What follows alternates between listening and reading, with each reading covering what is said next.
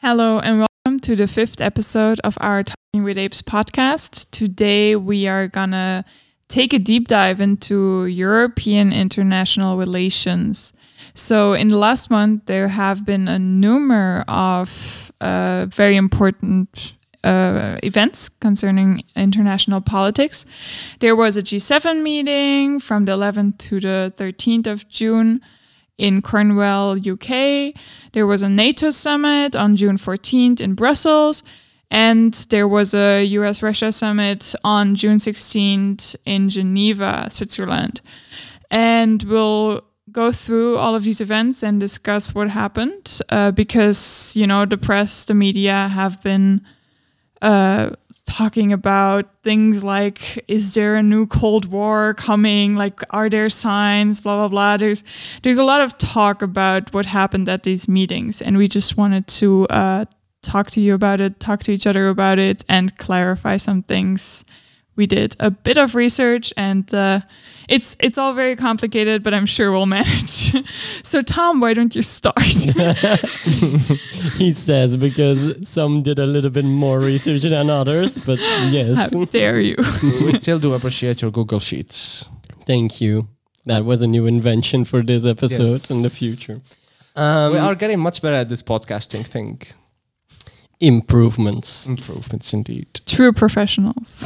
Yeah, let's start with the UK. And the I don't know if the name has been used in other countries over the EU, but as it is described mostly in the British press as the sausage war. Love the seriousness in international politics. It's just one of those things that it's very UK. Like to also go for sausages. But we are talking about... That is your opinion. It's very UK to go to sausages. It's very UK to like... That's the stuff that they are... So, well, you want to explain why is it called the sausage wars? Okay, so backtrack a little bit. The whole Brexit affair, which is basically what this is lingering on. The whole Brexit affair, one of the key issues was where do we draw the border between the UK and the EU? There are three options. One is we draw it between the islands of Ireland and Great Britain and the mainland of Europe. Of course, the European Union doesn't want that, and Ireland doesn't want that. We can draw it in Ireland, where the UK meets Ireland and the EU, but the Irish don't want that, as, the Good Friday agreements need to be kept alive. And then the third option is to put it in the Irish Sea, aka between the island of Ireland and the United Kingdom, or Great Britain, more specifically. God, that's a lot of Ireland and islands, I've said. I feel like this is very confusing if you don't have a visual that shows you how the map exactly looks. I think the better way to put it is like not about the geographic borders, more like who's gonna get fucked. Okay, so the UK got fucked. The UK because gets fucked. The border is within their country at the moment. Well, right now Ireland is part of the UK, but Northern Ireland I mean, but the border is between. But there is gonna be like new elections in Northern Ireland, and Soon, there is talks of wanting to separate from the United Kingdom, as they still have an opt-out on that one. Yes. But the sausage war term, the term sausage war. After the Brexit negotiations with the EU, they chose to draw the borders inside of the island. So the EU inside the sea, yes. Inside the sea, the EU quote unquote wins. The Irish get to keep what they wanted to do, and the UK gets fucked. But they wanted to push things through. They get their precious sovereignty. Mm-hmm. So the idea was to give them a grace period of until March. As you do when you break up with an ex, it takes some time for everyone to, move their their stuff out of each other's house, and for everyone to, discover a way on how to interact with each other in the future. Who are your friends? Who are my friends? And how to divide everything? How to set up the paperwork as in a divorce? How to treat a poor Irish child? Yes, kind of. Who gets custody of the Irish? There's a great sketch on that one by Foil Arms and Hog. It's amazing. And there was a grace period for companies to not have to fill in all the paperwork they normally would have to do, as any other third country dealing Anybody with the who EU does would. trading outside of the UK with the EU, because it wasn't just for the companies, also for the UK itself to Yes. set up these new paper. Because before it was just it was borders as in EU, and it was very convenient for everybody. But right now it isn't, and we gave the UK, not we, like the EU gave the UK that grace period until March. But what happened is that in March the UK decided to unilaterally just fuck this. We're not doing the March thing. We are gonna extend this grace period, and Yes, till 2022 at first hand, which, if you're deciding on, well, you're going to move out soon, right? Like by next month. And then the person was like, no, I'm going to stay in your apartment still for like the next 2 years still, unilaterally. That's kind of a dick move. the EU obviously didn't like that. So what they did was, They sued the UK. yes, but where did they sue them actually? Like if somebody isn't like, is it like there is an international court that handles these issues? Well, there is, ironically enough, there is an entire system within the withdrawal agreement and the other paperwork they signed when they left. So it's a bit confusing as to why they wouldn't use that, which also gave the UK an option to, say, shit, we're out of our depths here, or we need help. So there was when they were talking about Brexit, there was something in place in order. There is basically a break they could have pulled to say we're not ready yet. But they didn't. Let's extend it. obviously. No, they just decided to do it on their own. Boris Johnson's government is that. You know, nice. like I just want to see a meme of that dog that is this is fine. Where the whole world is burning around them, and that's just Boris Johnson until the last moment, and then it's like, well, the deadline is here, and we're not gonna pull the brakes, so we're just gonna extend the grace period. So the EU is suing, and the UK's response is that, well, you can't sue us because we are in a force majeure situation, which is bullshit. Yeah, that To be doesn't apply honest, here. that doesn't apply because a force majeure is something that is unforeseeable, that is preventable. And obviously, this is not the case here because these deadlines have been put into place. So they are foreseeable and they were preventable. So right now, the situation is that the UK and the EU are going to have some problem with the goods traveling between the two borders. And that's what we're thinking right now. And that's where the sausage wars come from, because of the tariff that will be imposed on processed meats coming from the UK. Right? Yeah, so the UK basically lost the EU sued and the UK lost. Well, no, It not yet. takes Ah, okay. 18 months for that entire conflict to be resolved. But what happened was, so they decided to sit together. The vice president of the European Commission sat together with, I believe it's the minister for Brexit or something. Yeah, from they have the something UK. like that, yeah. I only remember his name was Lord Frost, which in itself is clearly the name of a villain. But Or someone who sells frozen sausages. oh God. Lord Frost. We shouldn't be laughing with the UK, but come on, guys. You're making it very easy. They sat together. They tried to talk it out 3.5 hours on end. It didn't work out. Both sides were extremely disappointed. They were impatient with each other. Well, the EU offered them an extension, but then, of course, the UK in the period in between would have to apply to all the standards. I mean, of what the was EU. the UK? I'm sorry, this is a sideline, but what was the UK thinking? That they could just leave the EU but maintain all the benefits the EU Well, gave them? Like, Honestly, Yes. yes. That's what they were thinking. And to be It honest, seems that the way. EU has not taken any action yet, as in like an action that would hurt the trade in the UK. So for now, No. they are getting away with it. For now. Weirdly enough, then they did agree to a longer grace period in which they again will have to comply with all kinds of EU regulations and standards again. So there is that strong sovereignty of the UK again. And the entire situation is a bit weird because there's two options basically, as the great people from TLDR News pointed out.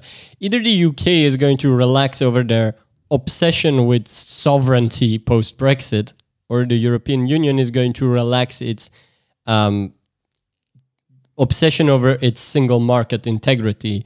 Now, we cannot place our bets as to who is going to cave in that. I don't know if either is going to cave, but I have a feeling it's not going to be the European bureaucracy. Me neither. The European bureaucracy is put into place to be a bureaucracy. It was conceived as a bureaucracy. It exists to be a bureaucracy. That's the whole idea, that we keep a kind of system that is the same. And we need all of these checks and balances. We need the same paperwork to be the same against all of the borders. And if the UK wants to trade with us as a foreign country, well, we don't accept a trade without the proper paperwork. Like, what did you expect? And what is the UK gonna do? Stop trading with the EU? What is who would they trade with?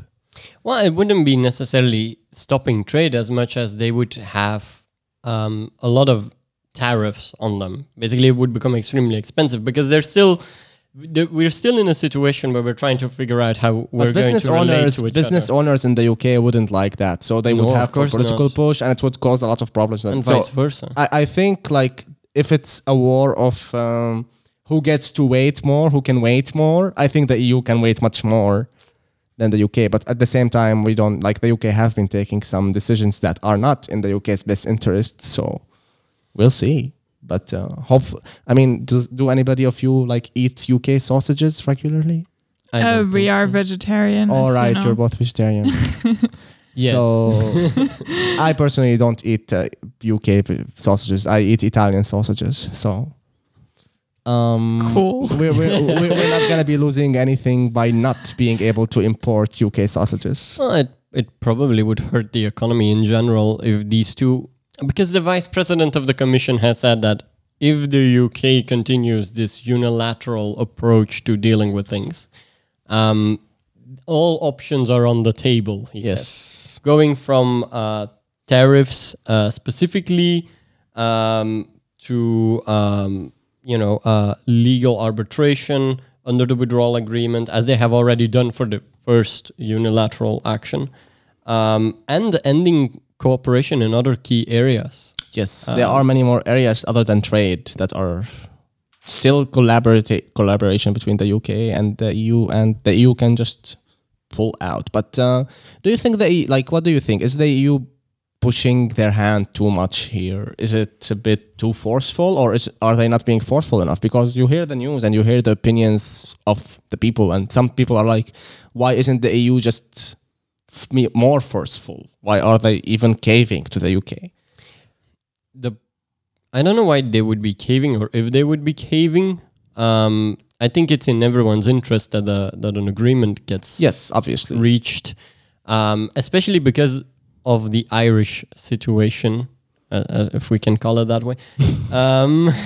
I feel like we're not winning any Irish fans. Like, we're probably not using the best language that we're supposed to be using. Their situation is kind of a contentious one.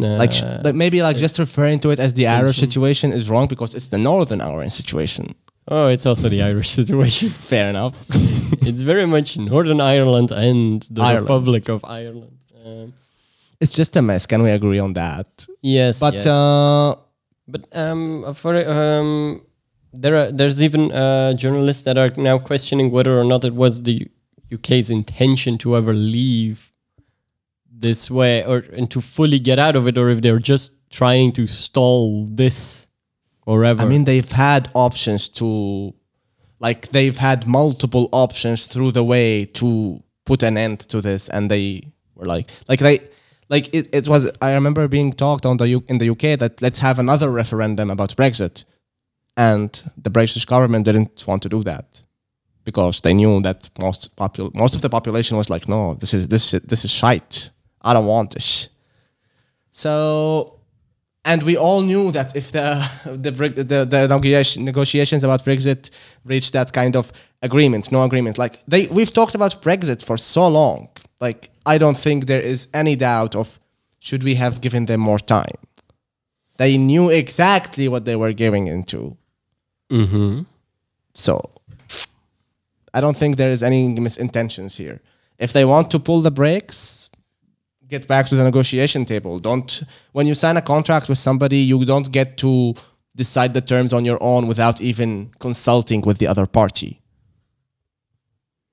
I mean, I think a big problem with this is that the people were promised something.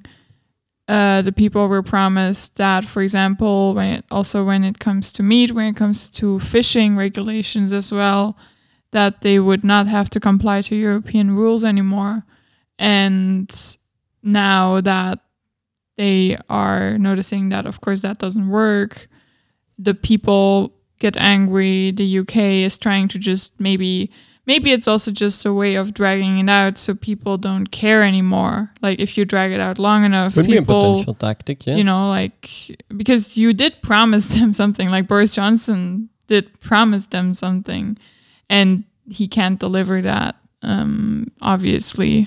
And as Keenan pointed out, there next year, in 2022, are the local assembly, so the devolved assembly, the local parliament, in air quotes, of the Northern Irish part of the United Kingdom is happening, and the risks exist that especially some of the unionist parties are going to turn that into de facto referendum on the entire Northern Irish protocols. And I don't think anybody would like it wouldn't be in the UK's best interest. Like if you're thinking of it as in, well, the UK and the Northern Ireland can just be two separate countries. Well, the UK then it's not the UK anymore.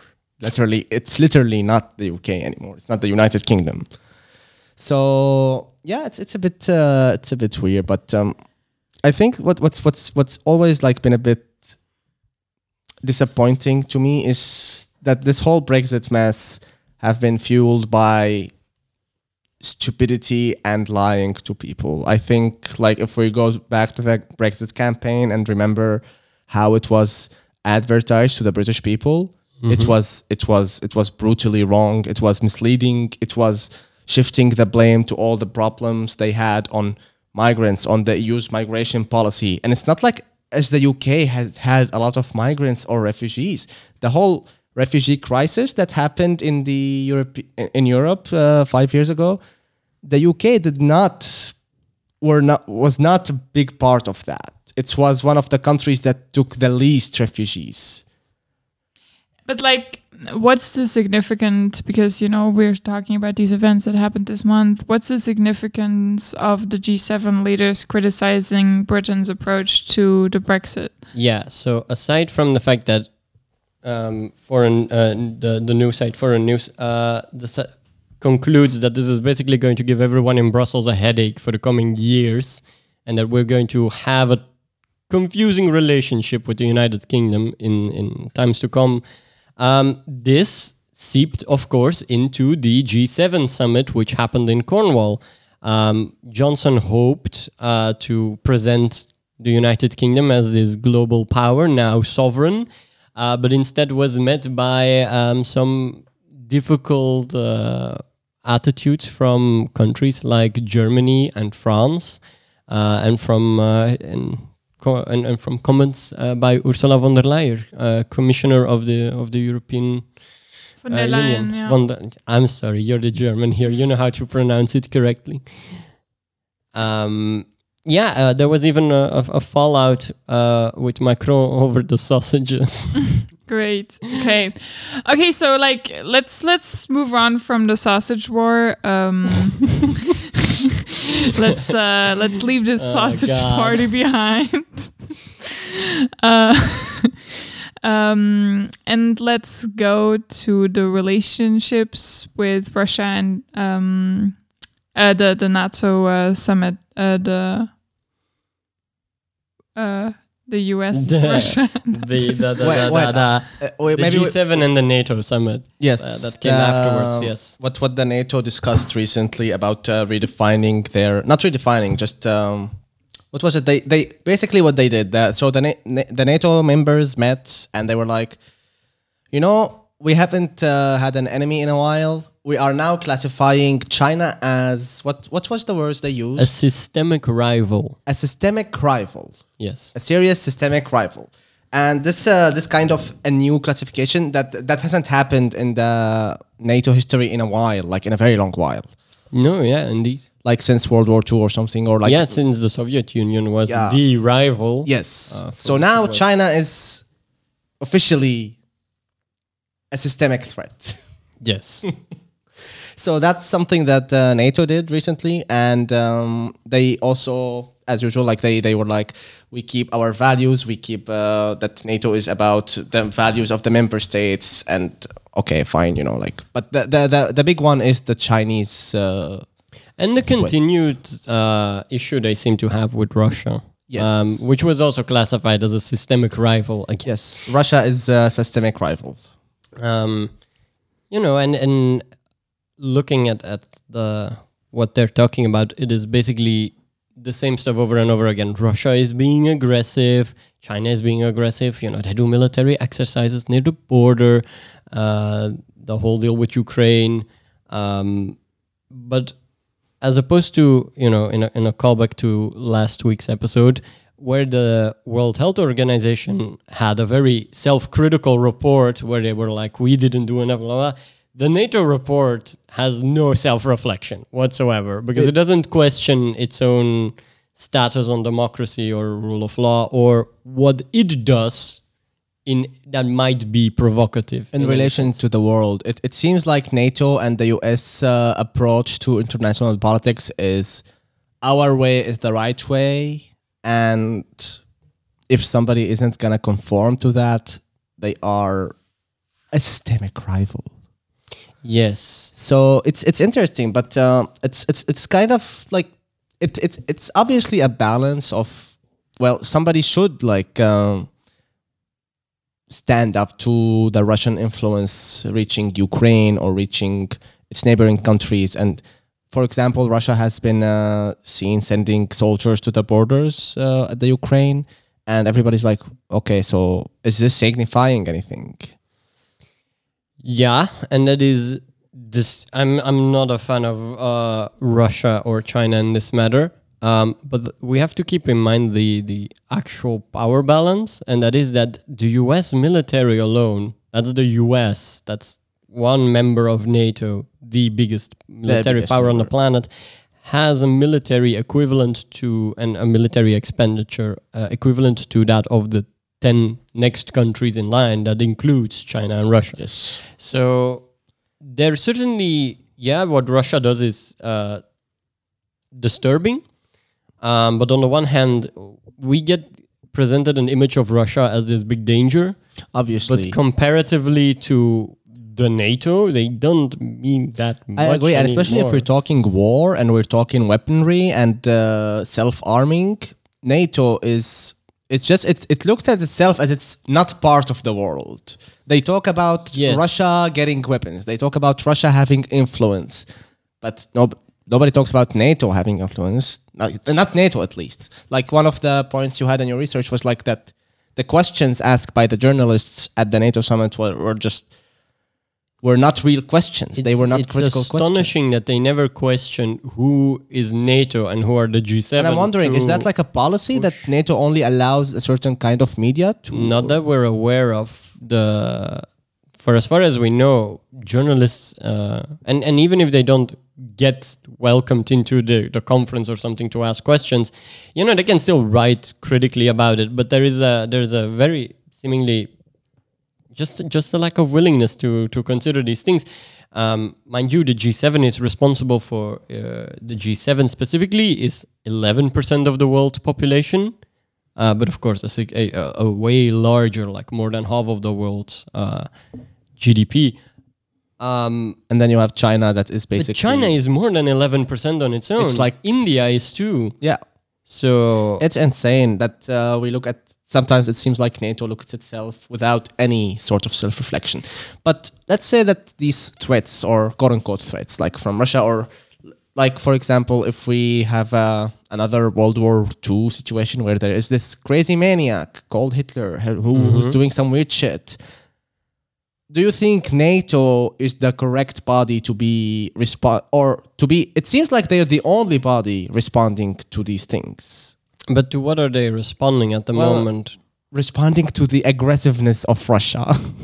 But they themselves are pretty aggressive, and that's the point. And it isn't that weird. We constantly get fed this thing, and of course we feel nervous about it, and the Baltic states and Ukraine feel nervous about it, and they have all the rights to feel nervous about it. They're completely in their right. If I was living in Ukraine, I would be very nervous about Russia. But mind you, Ukraine, first of all, isn't a member of NATO. No. There doesn't seem to be a clear decision on that subject yet from either side.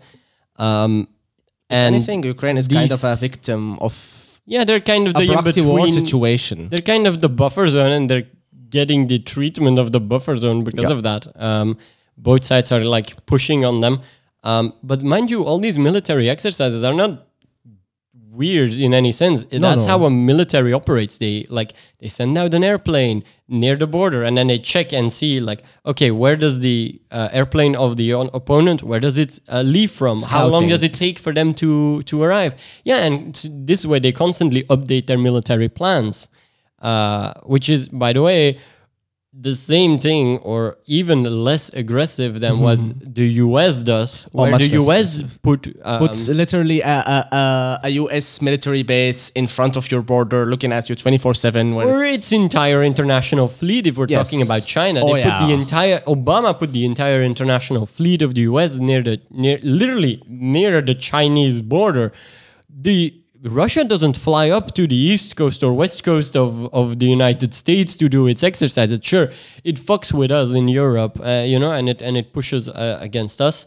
Yes, it does that to show its balls. Basically, it's pulling out its penis, but it's kind of the thing militaries do. Yeah, but I mean, because you've talked a lot about the approach NATO has to the threat of China and Russia, and I do think there is a threat, and it's important to acknowledge it, but I'm not sure how it is defined. If a country gets defined as a threat, as a rival, systemic rival, what does it mean? Because I'm not sure systemic rival is the right word, because a rival is someone you want to be better than, and I don't think it's really something we should aim for, to be better than they are when it comes to international politics.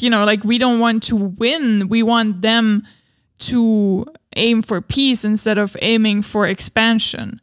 Also the fact that China is buying up large parts of Africa, etc. Yes. I think, yes, we should respond to that to some extent, and we should say that is not okay.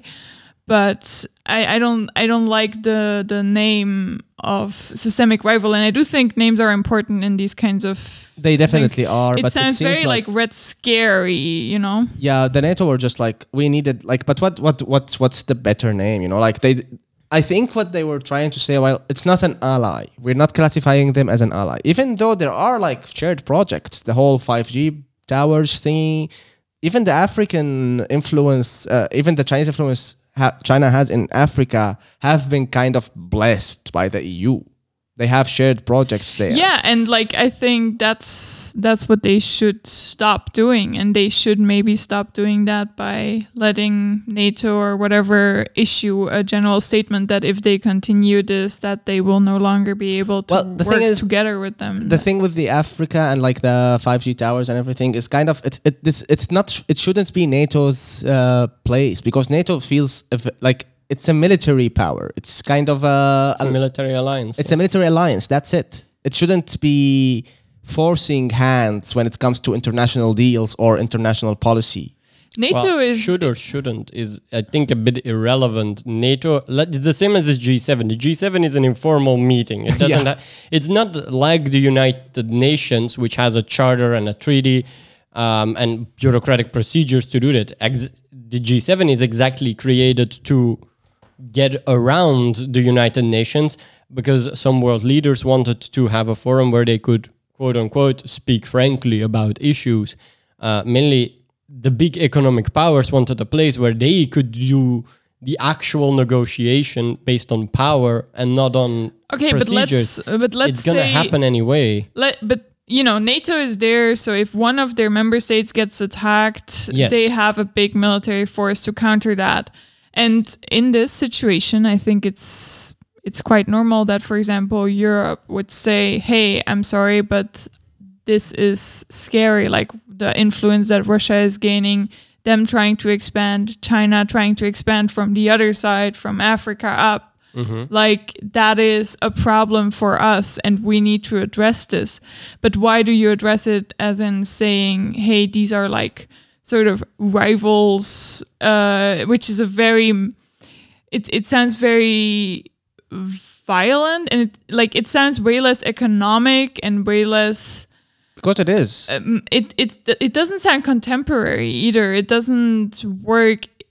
It sounds very Cold War-y, and like it has been described like that in the media too, but it's not a Cold War. It's much more about economic influence. It's about it's about taking over these countries to gain economic influence. It's about money. It's about maybe even if we're thinking climate change, etc., for China at least, having some ground in Africa would help them reduce carbon emissions because they can buy carbon rights from emission rights from Africa as well, because Africa is selling their emission rights to some extent, etc., which brings us to climate colonialism. So there's a lot of modern issues that are not being addressed at all, but what they are addressing is oh no, these are big scary big scary communist enemy.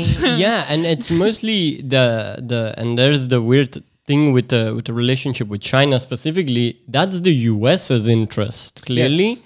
and the EU is feeling a bit uncomfortable with going along in that process. It seems the EU had this entire negotiation with an investment deal in order to get equal access to the Chinese economy, the same way that the US currently has. That deal was then stalled, so it is not going very smoothly. And Italy pulled out of the Roads and Belts Initiative, for example. But there definitely is a sentiment within the EU that isn't It's an completely out of balance opposed to China. Within NATO, the US as a member state, I think it's fair to say that there is a bit. It's not very balanced. The US No, of course not. The US is the world power at the moment. Yes, the and world power on Earth. It's, when we're talking NATO, it seems like sometimes we're talking the US, like they share the exact same policies and they share the exact same views. And maybe that's not always in the best interest of the European nations within NATO. And definitely since Trump, we have seen the EU move slightly into its own course, or Yes. slightly considering that maybe those two aren't always perfectly aligned. As for example, the US interest in China, that might not be in the EU's interest. I definitely to go along agree. in that. Even with the Russia, I think the EU and Russian relationships can and should be talked about without the influence of the US and what's the relationship between the US and Russia. They should be separate things. The NATO should, I personally think NATO should be there as a last resort of, okay, we need military power now. So international relationships and diplomacy should be kept to the member states, and maybe we should have a European body that does that instead of fucking NATO. But of course, in today's day and age, Europe and America are never gonna actively want to go to war because it would be an economic disaster, and they have a very comfortable position where that makes no sense. So the only way they would use NATO is on extra. They used it on Territorial. Libya. That's their Exactly, most recent They would use failure. it outside of Yeah, Europe. and outside if we're of being the like US. frank, NATO itself, if that might be considered radical, I don't think it should even exist. But I don't know. I'm very comfortable with having a big alliance of the more yes, but slightly if of the bourgeois democracies. sure, but like all I'm saying is this race of weaponry of like we're weaponizing, you're weaponizing, we're weaponizing, you're weaponizing. That's how you get like the prime situation for a Cold War. And because Morgan, you mentioned like it's not economically viable, but that's not completely true. Over the past years, we have seen massive investments in military apparatuses on the one hand, but from the states themselves, like the Pentagon's budget keeps going up, etc. Just think of the since 9/11 period. But second of all, we have seen a massive increase in the private defense sector of the economy. Like private capital owns a lot of interest in these things. Actually, to give one example of something everyone laughed about, Trump's Space Force was behind closed doors lobbied by ex-government officials with close ties with the aviation industry in order to sell more military satellite gear and technology, etc. There's also, for example, the military drones. That's a whole industry that is happening, and people want to sell that tech. And but what I was talking about is we don't want to fight on European or American ground. Yeah. You know, because No, that would be exactly. an economical disaster. So, because he said We that, wouldn't want to, but it should be a last Capital- resort as defense. Yes. capital and if I can say the ruling class, to show my colors, is international. It doesn't have it doesn't really care about States the or local borders. things anymore, which is exactly one of the problems in an attempt to gain capital and investment.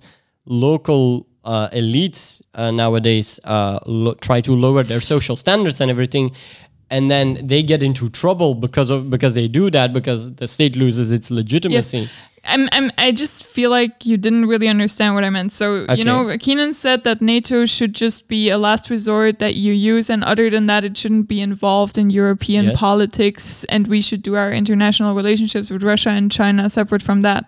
But I feel like we only use NATO when it comes to international politics. We don't use them to fight on our ground. Like we're not True, getting yes. actively attacked by Russia, and we will do everything to stop that from ever happening again. So that's not enough of a reason to keep NATO around. I feel like okay, the yeah, reason I we see. still have NATO is because we're using it on international ground. And I'm not saying that's like necessarily, I'm not saying that's a good thing. I'm just saying like the reality of it is that we use it that way, and we might need some sort of, like, if we want to have that relationship with America where we can call our big military brother in times of need, if that ever will happen, I'm afraid we can't just go ahead and make our own trade deals with Russia and China completely separate from the US, because that would also be screwing them over. And they're still paying more into the military funds, you know? And they have been shown to be not happy with that. The Yes. North Sea pipeline, the North, what is it called? The pipeline between Germany and Russia. The gas Was pipeline. one example of the US Oh, yeah, clearly Biden did not pointing love out that. they do not like that. I am not in love with that. I will tell you. Yes.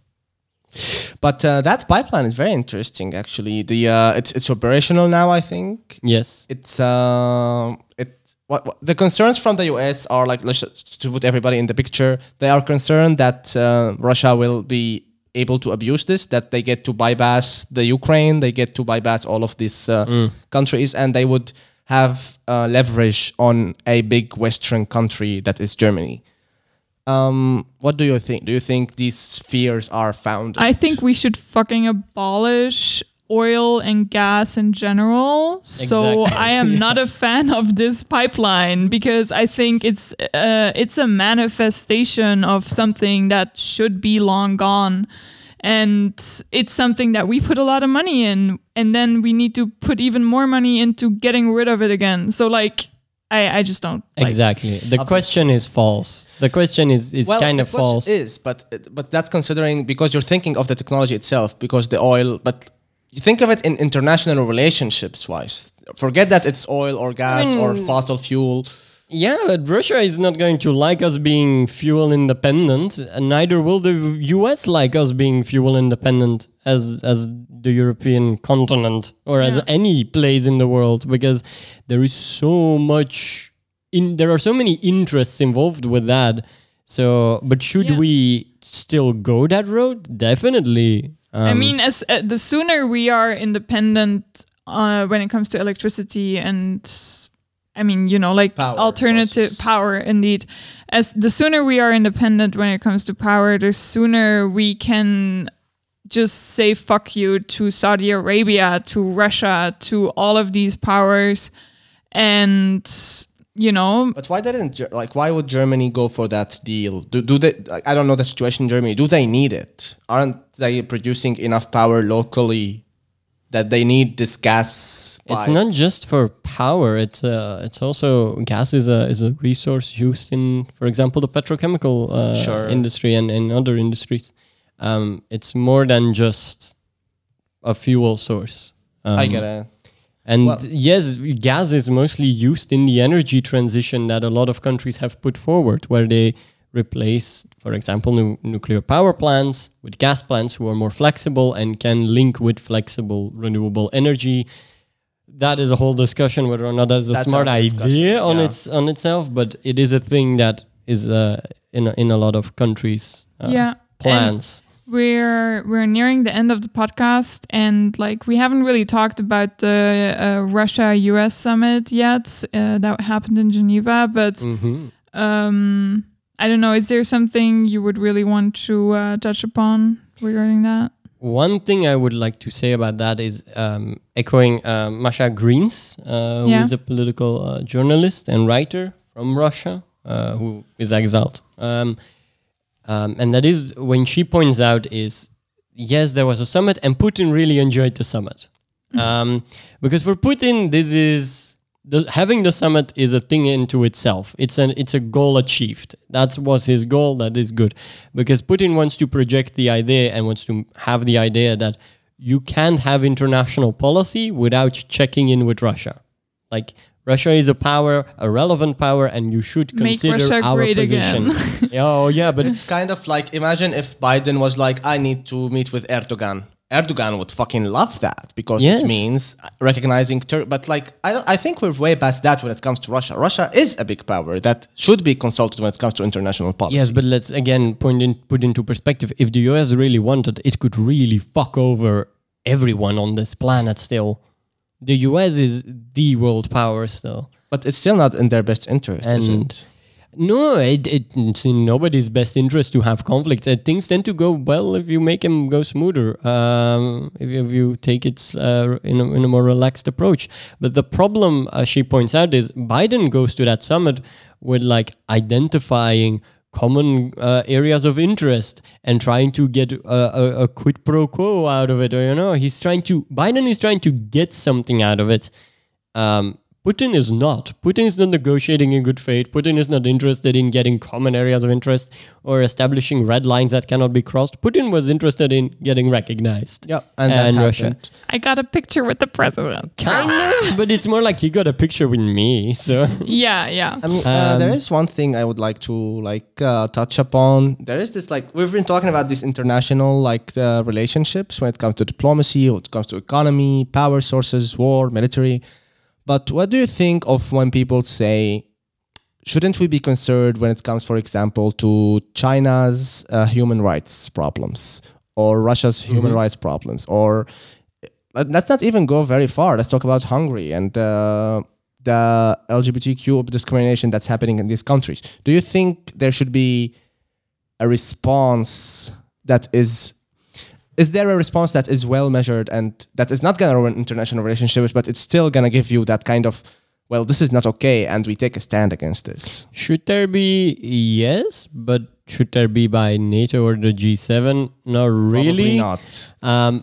Will they? Definitely not, because they don't, for all their talk about human rights, their own list of human rights abuses and international treaty violations is legion. If you look it up, that's why they never mention when talking about their own actions. They never refer to UN declarations or something, because the UN never sanctions anything they do. So should they? No. In an ideal world, yes, there is a beautiful system where everyone holds each other accountable, etc. They won't do it, and I don't see what they could do which would function. As long as they're not part of the European Union, there's very little you can do. Even if they're part, take Hungary, which is a part of the union, you can't do anything to Hungary even. I wish the Benelux countries used the same tactic as Hungary did and just block the entire system and demand that Hungary retracts that law. I think there's room for a little bit of realpolitik in that. But I agree, especially like Hungary doesn't have that big of a like. They are a netto. Like they receive money. Yeah, exactly. They're not like they're not like Germany. They're not like like if Germany had a fascist government right now, that would be an issue for the Euro. If Germany says something, then most of the time the EU moves to the beat of what Germany says. Well, not Hungary. Germany, no. It's kind of sad that we just let these countries get away with that. All I'm saying is like if we're talking like about these international relationships, it seems like there's always talk of human rights violation and China's bad records with human rights violations, but it's always just talk. And I'm just asking, is it actually an engine, like are human rights violation and morality a motivator behind international relationships at all? The only place where that could be and has been, I believe to some extent, is the UN. And you would need to strengthen the UN and reform the UN to actually have the ability to present a counterpower. I think we all agree that the UN should be should be a much more powerful body than it currently is. It should have power to enforce its treaties, and the UN, at least like if you look at how NATO was created or how the UN was created in a very like we need to solve the world's issues and to. I think the quote from their treaty is to spare future generations the ugliness of war. Yeah. Yes. So the UN is a very hippie organization, and I wish it had more power than it currently has. Yeah, I mean, like a last thing that I wanted to touch upon is we've now talked about all of these summits and all of these conflicts happening between countries, but in the future we have some major challenges that we can't tackle alone, that we can't have 2 years of Brexit-like discussions about. We have climate change. We have the problem of automatization coming along, which will, fuck with the economy and post-pandemic the current economy, capitalist which system. is a global problem. Indeed. We have future pandemics that could arise. And with the growing number of people, pandemics are more likely to arise with the decline of biodiversity, etc. So even if it's a remote scenario, even that scenario of a madman or a mad president or a mad country that have that threat of fascism, like that's also a challenge that you want to be able to handle globally without having to worry so much about the intricate international relationships. I think, like, let's say, I don't know, if we fucked the US over when it comes to a couple of international trades laws with China, and then we have another Hitler and the US is like, we're not going to help because you signed a treaty with China. I think we should definitely get over that and think of it in a less cynical way and realize that the challenges the planet is facing are not going to be limited to this fucking petty bullshit between states. Yeah. So I think we'll just leave you listeners with that question to talk about, because I think it's a very interesting question. But maybe the request to, in what you're doing, if you're part of some organization or some movement, to consider those things indeed, and to try and find the nuanced position in those. Not we love China, not we love Russia, not we love the US and NATO can't do anything wrong. And even the EU. Or the EU, yeah, but a nuanced position where you recognize that both sides are kind of shitty at the moment. Yeah, and post-colonial structures still exist, etc., etc. Yes. There is a lot of issues. But you can't vote on Chinese elections. You can't vote on European elections. True. So as a European listener, at least. Yeah, definitely take your European responsibility in those elections also, please. Other than that, just so the question we want to leave you with is, how can we bring international politics aligned? Is it maybe giving the UN a bit more power? You know, like just think about it, because I feel like we focus a lot about our national politics, but sometimes it's also very interesting, especially if we look at big problems in the future, nation to states. look at more than just your own country. You know, look a bit further and Flag smashers. what? Oh God, that is such a reference. What is that? You're too old. No, I'm No, not too no, old. no, have you're just not Alzheimer's. catched up. No, he watched the show with me. Oh. What? The Flag Smashers from Okay, we're getting Captain in- America and the Winter Soldier. The, And the here starts radical our- group that was like fuck international borders. Oh, what they call themselves? Flag Smashers. Okay, cool. Okay, here the podcast starts on the Marvel Cinematic Universe. Maybe we Yes. should have a. Let us know in the Please, comments if Marvel, you want a Marvel sponsor us. podcast. No, we just want your money, Marvel. We will talk about all your shows. I think Bleed to the capitalists. I think Marvel is I want solving that Disney money. climate change. Yes, we will make a show about climate change for you, Marvel. No, if you give us a they couple already are million. doing very well when it comes to Okay, climate this is change. escalating. We should say bye. Okay, Bye, Marvel daddy, business daddy. Oh God. we're poor. We're all very cool. Okay, bye. Bye. Bye. Subscribe to the channel.